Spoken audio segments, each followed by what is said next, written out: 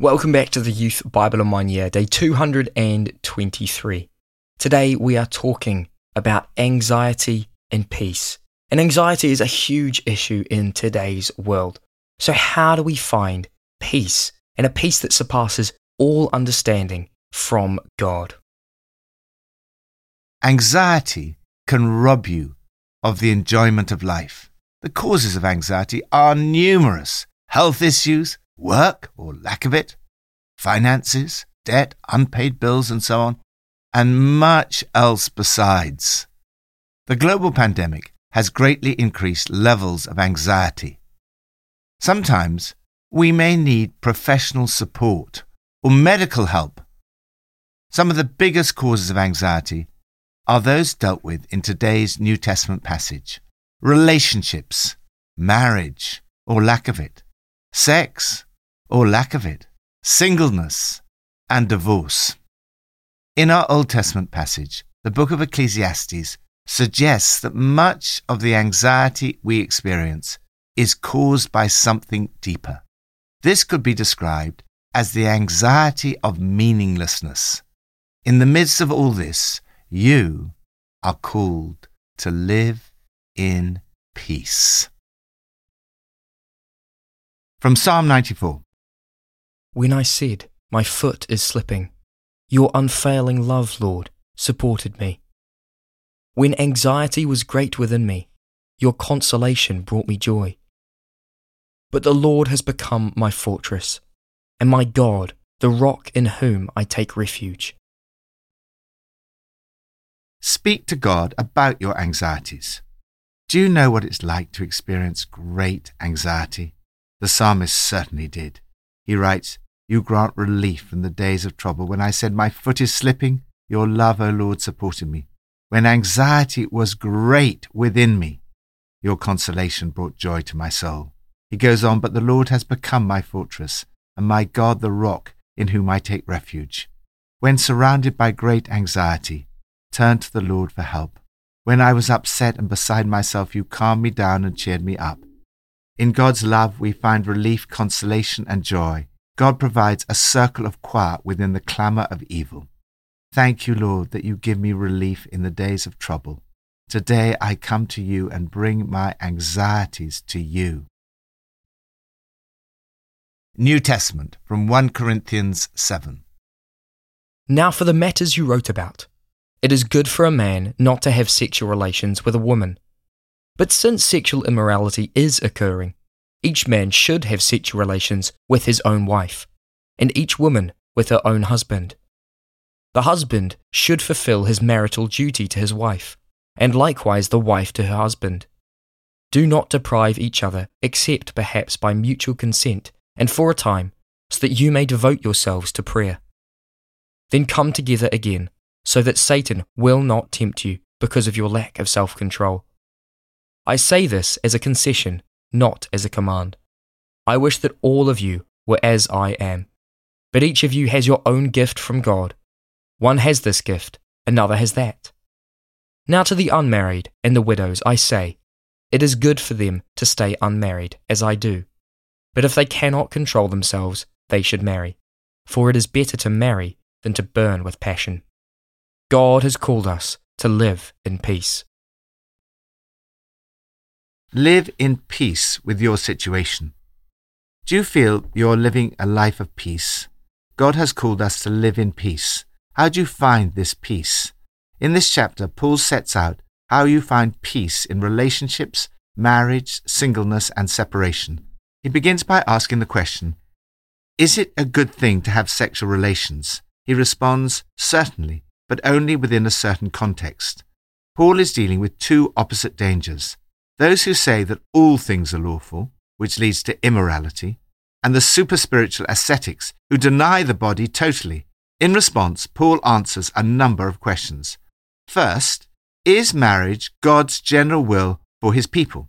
Marriage is the norm for all people. It's good for a man to have a wife, and for a woman to have a husband.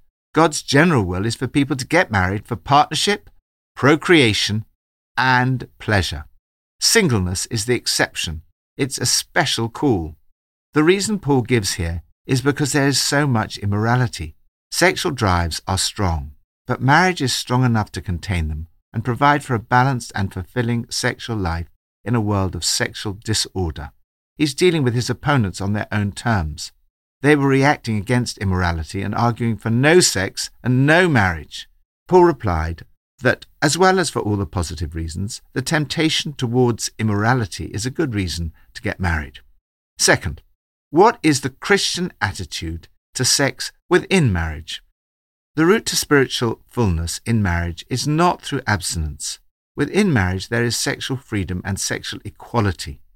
The marriage bed must be a place of mutuality, the husband seeking to satisfy his wife, the wife seeking to satisfy her husband. The only reason to abstain is for short periods of prayer, if mutually agreed, and that is a concession, not a command. Third, is it better to be single or married? Paul writes that both are gifts from God. They are both good. In a way, it's best, for reasons to be given later, to be single. Sometimes I wish everyone was single like me. A simpler life in many ways. But celibacy is not for everyone, any more than marriage is. But it's also a good thing to get married. Fourth, should a Christian ever seek a divorce from another Christian? The general principle in this passage and the rest of the New Testament seems to answer this question: no. If you're married, stay married. Husband has no right to get rid of his wife. See, for example, verses 10 and 11. Of course, this is a very complex issue, and I've tried to look at this question in more detail in the book on the Sermon on the Mount, The Jesus Lifestyle.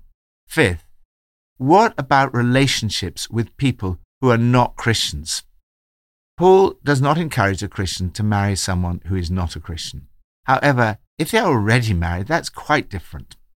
They should not seek to dissolve any existing marriage relationship. Paul's opponents were worried that being married to someone who was not a Christian would pollute the marriage.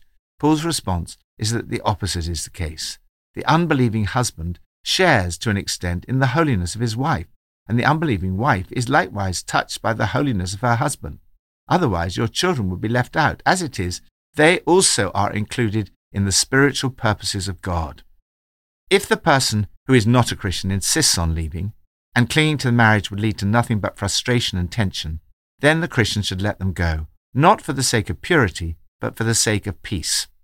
Lord, help us at whatever stage we find ourselves, regardless of our marital status, to live according to your standards and to know your peace. Old Testament, from Ecclesiastes 1-3. My heart took delight in all my labour, and this was the reward for all my toil. Yet, when I surveyed all that my hands had done, and what I had toiled to achieve, everything was meaningless, a chasing after the wind. Nothing was gained under the sun. What do people get for all the toil and anxious striving with which they labour under the sun? Find purpose instead of meaninglessness. What do people get for all the toil and anxious striving for which they labour under the sun? This expression, under the sun, occurs 28 times in this book. It is used to describe a search for meaning that never moves beyond this life and this world. Ecclesiastes is a story of one person's anxious search for meaning. The writer, in the shoes of King Solomon 3,000 years ago, searches in various areas. Joyce Meyer writes, Solomon was a busy man. He tried everything that could be tried and did everything there was to do. But at the end of his experience, he was unfulfilled and bitter, exhausted, disappointed and frustrated. Ecclesiastes expresses some of these frustrations about life. Eugene Peterson writes, Ecclesiastes doesn't say that much about God. The author leaves that to the other 65 books of the Bible. His task is to expose our total incapacity to find the meaning and completion of our lives on our own. It's an expose and rejection of every arrogant and ignorant expectation that we can live our lives by ourselves on our own terms. Solomon finds that everything's boring, utterly boring. No one can find any meaning in it.